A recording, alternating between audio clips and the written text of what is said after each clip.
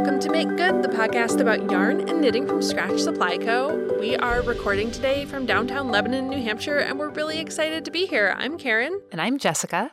We're back from Scotland.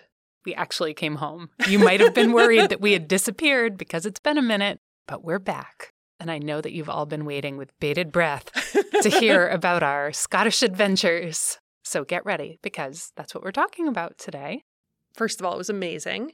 We were traveling with a company called Rowan Tree Travel. They do fiber-focused group tours all over the place. Mm-hmm. They were just really fantastic to work with. And so if you've been thinking about doing a trip, big, super recommend. Yeah, you can also join one of Rowan Tree Travel's trips directly. You don't have to do it through a shop specifically, though if your local shop is doing it, that's awesome. You have lots of options. Specifically, we want to say, Susie, you're amazing, and we love you so much because Susie was our tour guide for our trip and was a miracle. She was. Our trip went incredibly smoothly, but there was a moment toward the end when we realized between point A and point B there was a ferry. Mm-hmm. Susie gets very quiet and then comes over and she's like, the ferry may not be running. And I was like, I have 100% confidence that we need to do absolutely nothing to solve this problem. Yeah, to enjoy the trip and not be responsible for any of the organization or unexpected surprises that may come up. It was a gift. We also had two really wonderful bus drivers, Joe and John. They told us about things that Susie wouldn't know because she does not live there, and pointed out exciting landmarks, and took us to a Tesco when we really needed a bathroom break. Basically screeched to a halt on the side of the road so Jessica could pet a cow. Mm-hmm, that did happen, and it was glorious. So basically, these people helped us live our best lives. We were unprepared for the fact that that entire country is peppered with sheep. Made of sheep. La la la, la la la. Sheep on craggy hillsides, sheep in the road, like they were everywhere. And it was joyful surprise every time we saw one. Well, thank you to all of these people, and let's start telling you about the fun things that we did. Yeah, so the first place that we visited was Edinburgh. Mm-hmm. So we're giving you like the highlights of the tour because we did lots of stuff over the 10 days. But the, I think, standout thing at the beginning of our trip was getting to go underneath the city and go do like a historical and also kind of haunted tour of underground Edinburgh. If you're familiar at all with the geography of the city, when it was settled as like a 1 mile long ridge with these valleys on either side. And then at some point, they built up all they could build up to fit more people. And so they built bridges over the valleys to create basically more land. And underneath the bridges are a series of terrifying, terrifying spaces. And that's where we got to go. It was very fun and very spooky and very dark. Mm-hmm. And haunted. Oh, like the most haunted. There is more than one ghost that hangs out in these spaces, but the one who came with us for the rest of our journey was named Mr. Boots. Legend has it that if you encounter Mr. Boots underneath the city, he might scratch you. And a number of us came out of the tunnel with scratches on our arms. So are we all haunted now? Maybe. Mm-hmm. But there were definitely a series of haunted events that took place after our Mr. Boots encounter, and you might hear about them today. One of the other fun things we did when we were in Edinburgh before we moved north to explore the country was visit some yarn shops. Yeah, so the two in Edinburgh that we got to go see, one was called Ginger Twist. Mm-hmm. And the woman who owns Ginger Twist is named Jessica. Is also an indie dyer. It was the most adorable, absolutely tiny shop, primarily full of yarn that she had dyed. It was a very narrow space that she had used masterfully to display this yarn. The ceilings were high. There was one of those cool old rolling library ladders. And we definitely picked up a couple of skeins while we were there. It was a very sweet space, so if you're ever in Edinburgh, I recommend. Currently, they're only letting 2 people in at a time, I think mostly because of COVID, but also because it's very tiny. It's super snuggly in there. And maybe a 15, 20-minute walk away, we got to go visit Kathy's Knits. And Kathy's Knits is a glorious old school yarn shop that has lots of books and printed patterns and yarn kind of everywhere. I think the majority of it is milled yarn that's dyed in the wool, but there were also some indie dyers shown there, and Kathy herself also dyes a little bit of yarn. So we got to peek at that and check out some great samples of finished projects, and it was a fun experience getting to visit these two lovely and very different shops. So when we left Edinburgh, the first, other than visiting shops, fiber thing that we did was we got to go visit Di Gilpin in her studio. Which was a total treat. Mm-hmm. If you don't know about Di Gilpin's work, Di is a knitwear designer. She's also a yarn designer, and we carry her Leland. By the way, I've been saying that wrong for months. It's not Lolland. It's Leland, lamb's wool, in both weights, the DK and the Aran weight, in our shop. And it's beautiful yarn. So she designs knitwear patterns, yarn, and also, she's not just designing for hand knitters, she's designing knitwear for couture design houses. She does like Edinburgh Fashion Week and all sorts of really kind of high profile, fancy knit fashion. She does a very contemporary take on traditional Gansey knitting, and her stuff is just beautiful. Her studio is really lovely. She and her production manager, whose name is Sheila Greenwell, co-taught us a little mini class about the history of Gansey knitting in Scotland, and then talked a little bit about Di's designs. And we got to hang out in her studio and meet her dog, Louie. Super cute. I think if you had been following along on our Instagram stories at that point, you saw lots of pictures of Louie. He is a sweetie. Yes. And that was such a really fantastic experience because I felt like the thread of all of the fiber content that we came across on this trip was about what you do with tradition. And so it was really neat to start out talking to somebody who is coming at the industry from multiple directions at once and doing something that's very intentional about adapting traditional techniques for a modern audience. It was fantastic. And being able to see the Gansey sweaters that she has knit, not just in photos in her source book or looking online, but actually getting to touch those sweaters and see the amount of detail that goes into the texture and the intentionality of the stitch placement to kind of tell stories throughout the fabric was a really special experience. I imagine we will do an episode on Gansey knitting at some point, but just as kind of a general, if you're not familiar with it, they're traditional fisherman sweaters that contain design elements that are biographical in some way. They're either like family specific or village specific or island specific. And you can take these different design elements and put them together in a way that creates something unique for each sweater wearer. That was just a really great class. She was fantastic. And it was a really exciting way to immerse ourselves in things on the front end of this trip, because from there we just picked up speed and kind of steamed up to the Highlands, which was very different than being in the eastern coast of Scotland. Okay. Can we sidebar? Yes. Jessica. Karen. So when we were in Edinburgh, Jessica took it upon herself to interact with every dog that came into eyesight, often by doing something like shouting, "Your dog is beautiful," across the street, and then sometimes chasing the dog down to pet it. I didn't run. I never ran in that city.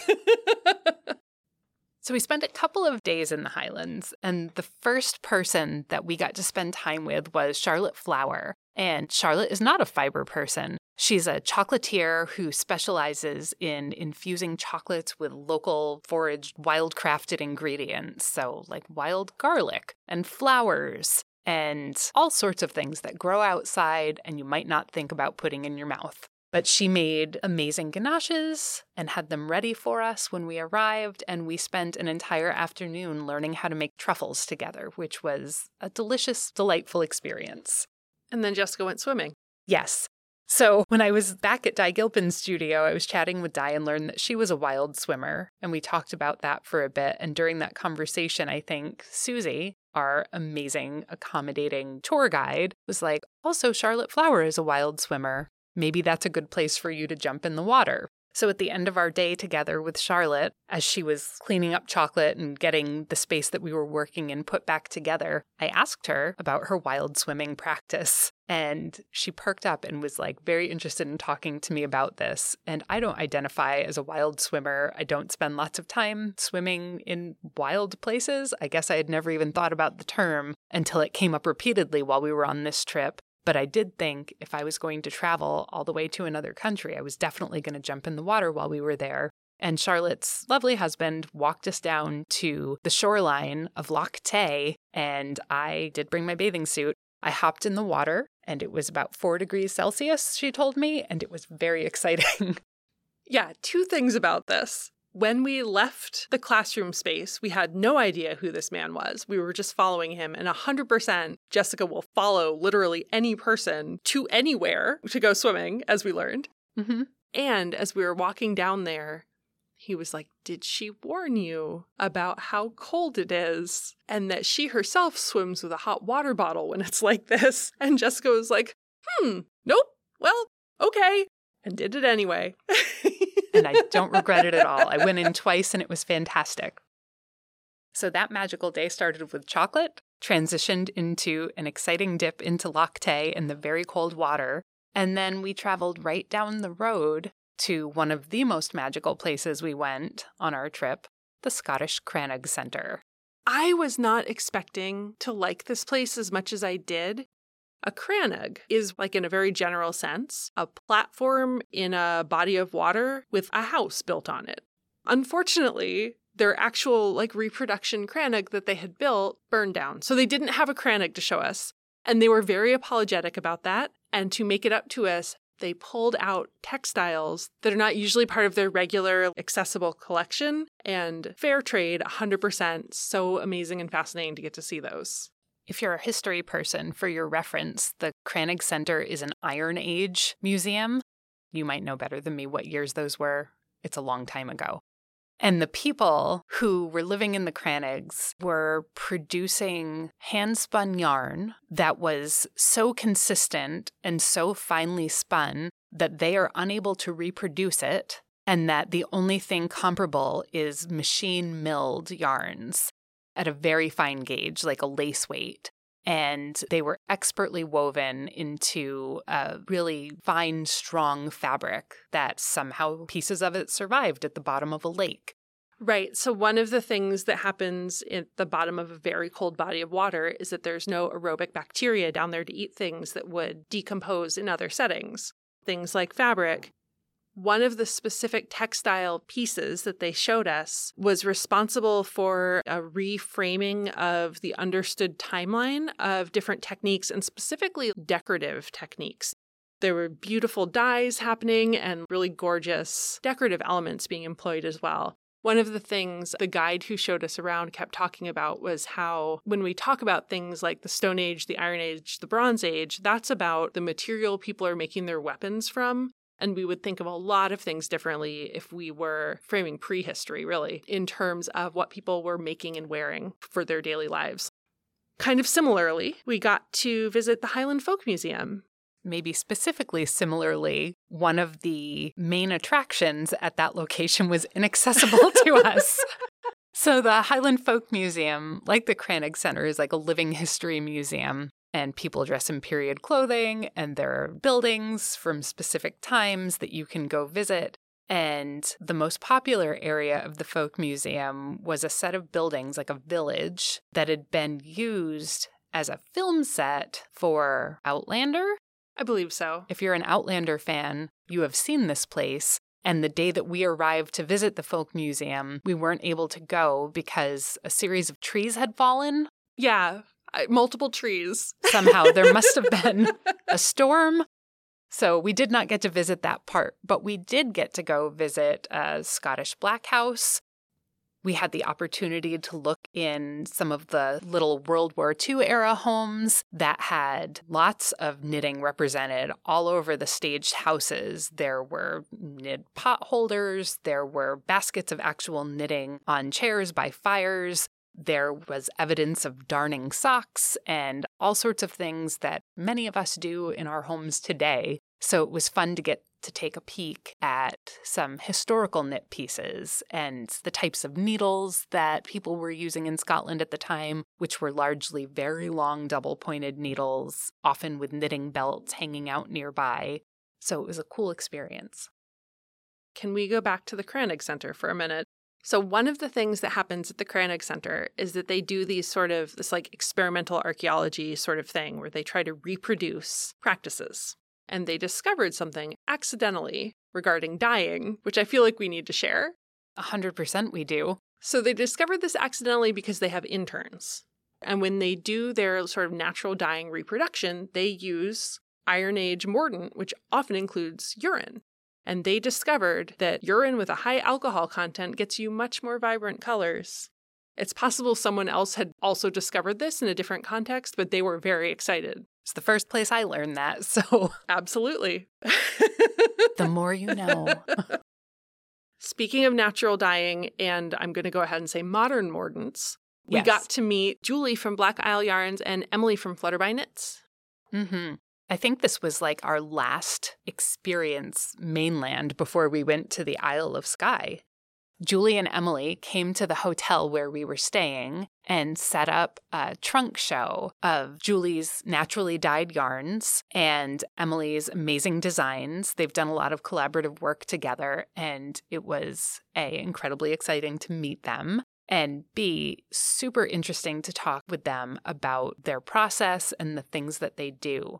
Julie spent quite a bit of time talking to us about Scottish wool. And coming into this trip, we didn't have a lot of knowledge about what the wool environment is like in Scotland. There's a lot of talk about protecting heritage breeds and like tiny farms here in the United States and micro mills that are popping up all over the place to cater to these very small farms. And the way that wool as a commodity is treated in Scotland is just a very different experience. And there's not a lot of locally produced Scottish wool that's available to people. You'd think that there would be because there's sheep everywhere. But the way that wool is priced by the wool boards kind of disincentivizes the harvesting of fleece for yarn production for people who keep sheep.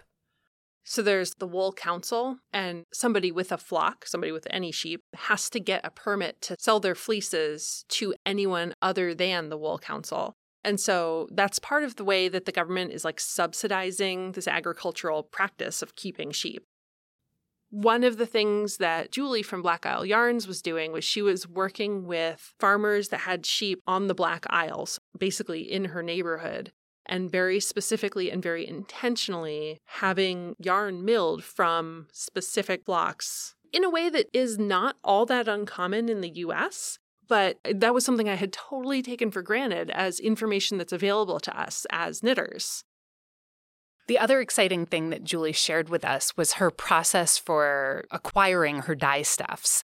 So she's a natural dyer, and one of the more interesting things to me that we learned about from Julie was land access. In Scotland, almost all of the land is privately owned, but there are land access laws that basically allow people to go where they want as long as you're being respectful. So if you see a hillside that's covered in rhubarb, I don't know, some plant, sheep as well, but some plant where you look at that and think that would make great dye material, you can go and harvest some of that. And the natural dyers that we talked to while we were in Scotland were very intentional about only taking what you need and using what you take. So nobody's like clear cutting this hillside of dye material, but they're going and they're hand harvesting things that will be useful for them at the scale that they're producing. And she kind of talked us through her process of working with these very local materials. I bought a tea towel from her that had a map of Black Isle and the different materials that she harvests and dyes with. And she spoke to us a lot about how important it is to her in her process to make sure that the natural dyes are long-lasting on the local yarn that she's dyeing on, because she wants this thing that you knit to be something that you still love in 10 years. I really liked that way of looking at sustainability. Like, not only is it sustainable from a manufacturing side, but it is sustainable from a consumer side. Also, Emily from Flutterby Knits. So the two of them had just put out a book called Perspectives. In the UK during lockdown, one of the things that was permitted was you could socialize with one other person. And so they were each other's person. And so they had put together this book of patterns that was born out of all of the long walks that they'd gone on together and like all of that experience of being sort of buddied up during this long period of time. First of all, I should mention we got to see a really beautiful shawl that was designed by our friend Tyne Swedish, whose handle is Cleverest Stitch. But I'm kind of obsessed with this sweater. There is a sweater, and the name of the pattern is, I'm going to say Canisp. It's spelled Canisp. I'm very sorry if I just butchered that. And we will link to this as well on Emily's website. And this sweater is your public knitter litmus test because of the way it's constructed. It's a striped sweater that is knit bottom up and has a raglan line on the front of it. And the way that the sleeves are constructed is that they're knit in a big flap that wraps over the top of your arms and is seamed along the back so that there is like this diagonal line that joins the front to the back of the arm. And it is deceptively simple looking and really smart construction. And you would never see this in a ready-to-wear piece of anything. It's cropped and boxy and super comfy, and magically, Emily knits samples for herself, and her size happens to be my size. So I got to go somewhere and try on a sample and have it fit my body, and it was a miracle. So that was exciting. I really want to knit this sweater, and I feel like it's the kind of thing that if you're out somewhere, you're going to look at that thing and be like, hold on. And you're going to get followed around by knitters like a mama duck being followed by baby ducklings who are looking at the back of your sleeves trying to figure out how you did the thing. And I am very excited about my new duck future. Mm-hmm. It's how you make new knitter friends. That's right. So then we went to Isle of Skye, which was beyond gorgeous. Magical and mystical and probably out of a movie and not even a real place. It was fantastic. And while we were there, we got to visit a croft. Mm-hmm. We spent our day visiting Island at the Edge, where we were hosted by the croft owners, the farmers, the crofters? The crofters.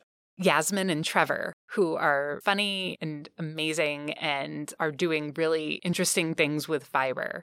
Mostly Trevor was doing interesting things out on a boat in the water. So we had a brief period of time with him over lunch. But Yasmin took us around their croft and introduced us to animals and talked to us about her different breeds of sheep. I have to tell you, the first animals that we got to visit, though, were her 2 Highland cows.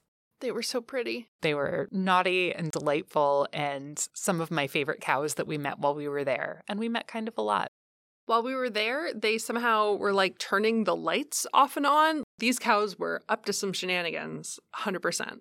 We got to meet a sheep named Stupid Sheep, who is possibly the smartest sheep that lives at this croft. He would jump in and out of the fence in the area that he was in to kind of go where he felt like going. Stupid Sheep was slander against the sheep, who was a genius. That's right. He was part of the flock of Cheviots that she had at the croft. Karen mentioned that she doesn't know how to pronounce anything in Scotland, nor do I.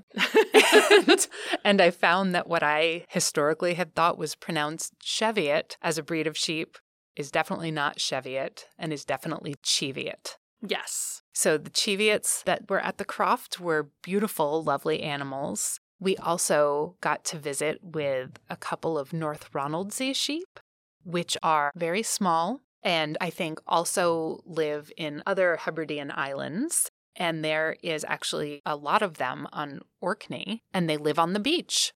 And the people on that island have built retaining walls, basically to keep the cows up on land on the grass and the sheep on the other side on the shoreline. And those sheep eat seaweed and not grass. They're also small and cute, and you could probably stick one in your backpack and have a sheep come home with you. I just love the idea of a beach sheep. Yeah. That's our beach sheep. Mm-hmm. They're so cute. Also the Hebridean sheep. Which are amazing. Also a small breed. They were my favorite. Very dark fleece, the ones that she had there. I guess I don't know if they come in other colors, but they're a breed of sheep that sometimes have double sets of horns, which I think is a unique characteristic and super cute on sheep. And they were lovely, and we got to feed them, like hand feed them, handfuls of sheep kibble feed, oats. She told us we could eat it. It was a bunch of grains. At least as lore has it, the Hebridean sheep were sort of dropped off around on these islands by the Vikings as like cached resources, basically. And they were tiny, and I loved them.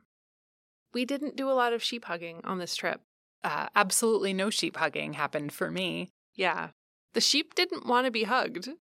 And I respected their boundaries. The cows, on the other hand. First of all, I don't know what level of Disney princess this makes Jessica. But she has the ability to approach a fence.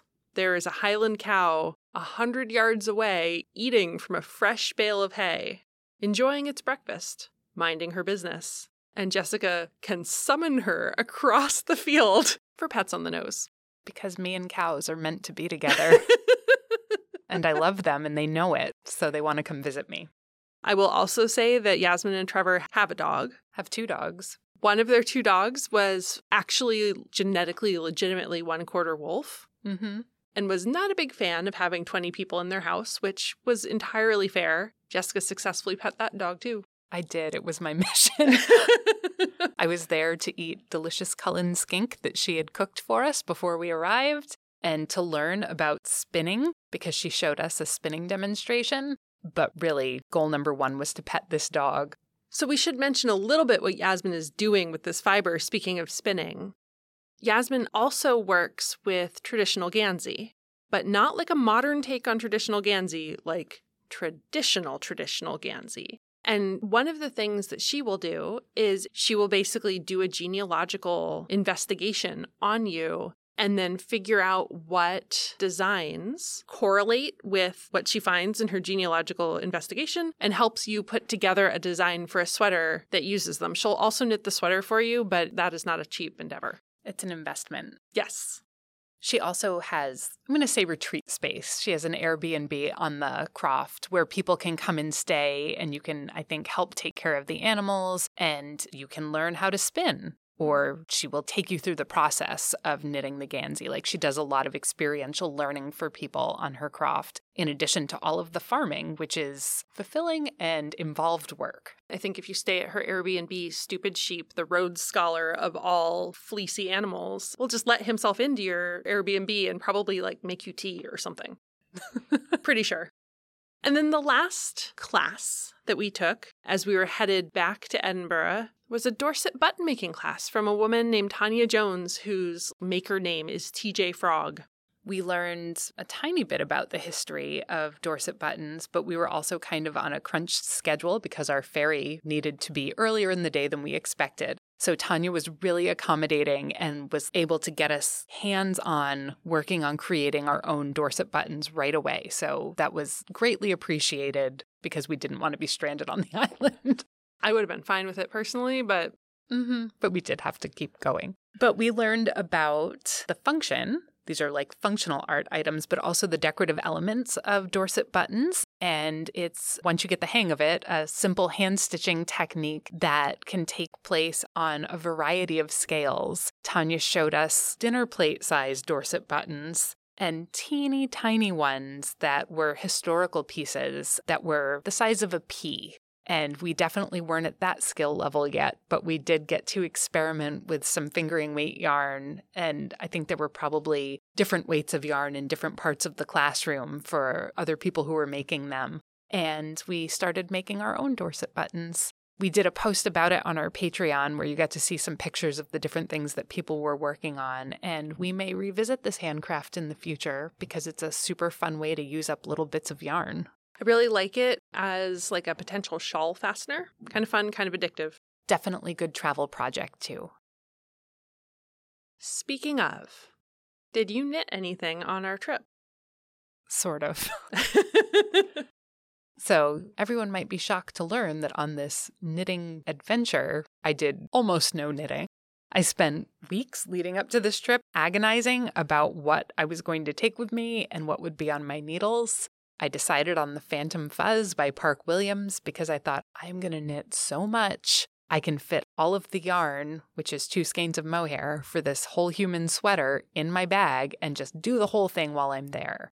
I was exhausted the whole trip because we were so busy and I just couldn't make myself knit. And when I did, it was largely when we were traveling on the bus, and I discovered that mohair is the rudest thing you can knit with on a bus because the fiber was just like flying. It was airborne, and I felt like I was making everyone covered in little bitty fuzzies, and it made me put my knitting away on a number of occasions, even though everyone was lovely and nobody said a word to me about it.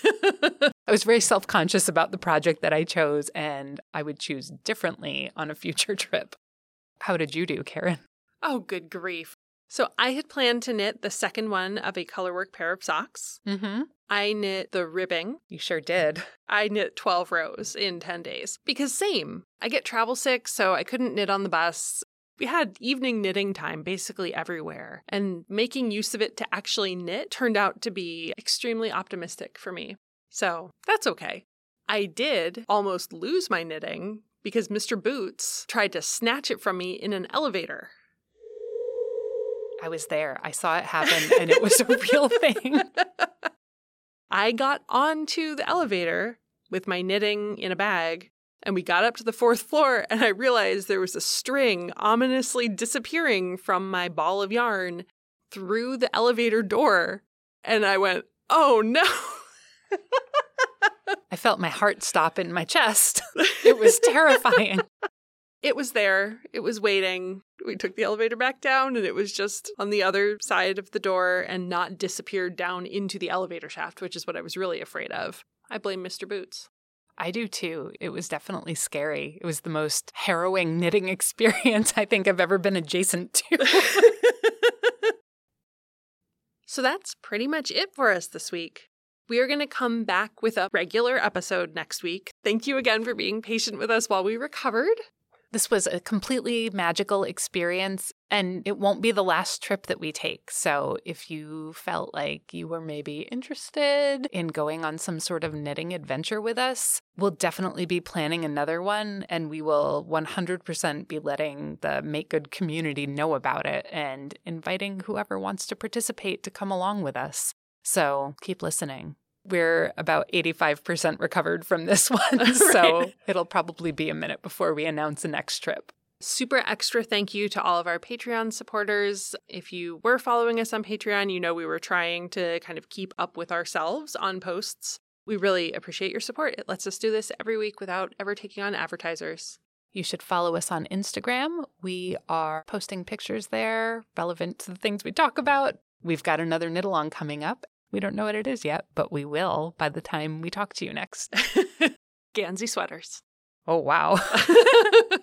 You can subscribe to us wherever you get your audio podcasts, possibly where you're listening to us right now. You could also rate and review us. It helps other knitters find us. You can visit our website at makegoodpod.com and check out the show notes. We will link to all of the fun places that we went, so you can go check them out too. And you can use the contact form there to send us a question, because next week we'll start answering questions on Make Good again. Also, super extra thank you to people who sent us emails while we were gone just to say you hoped that we were having a good trip, because we super were, and we really appreciate it. You guys are the best. We'll talk to you next week. Bye-bye.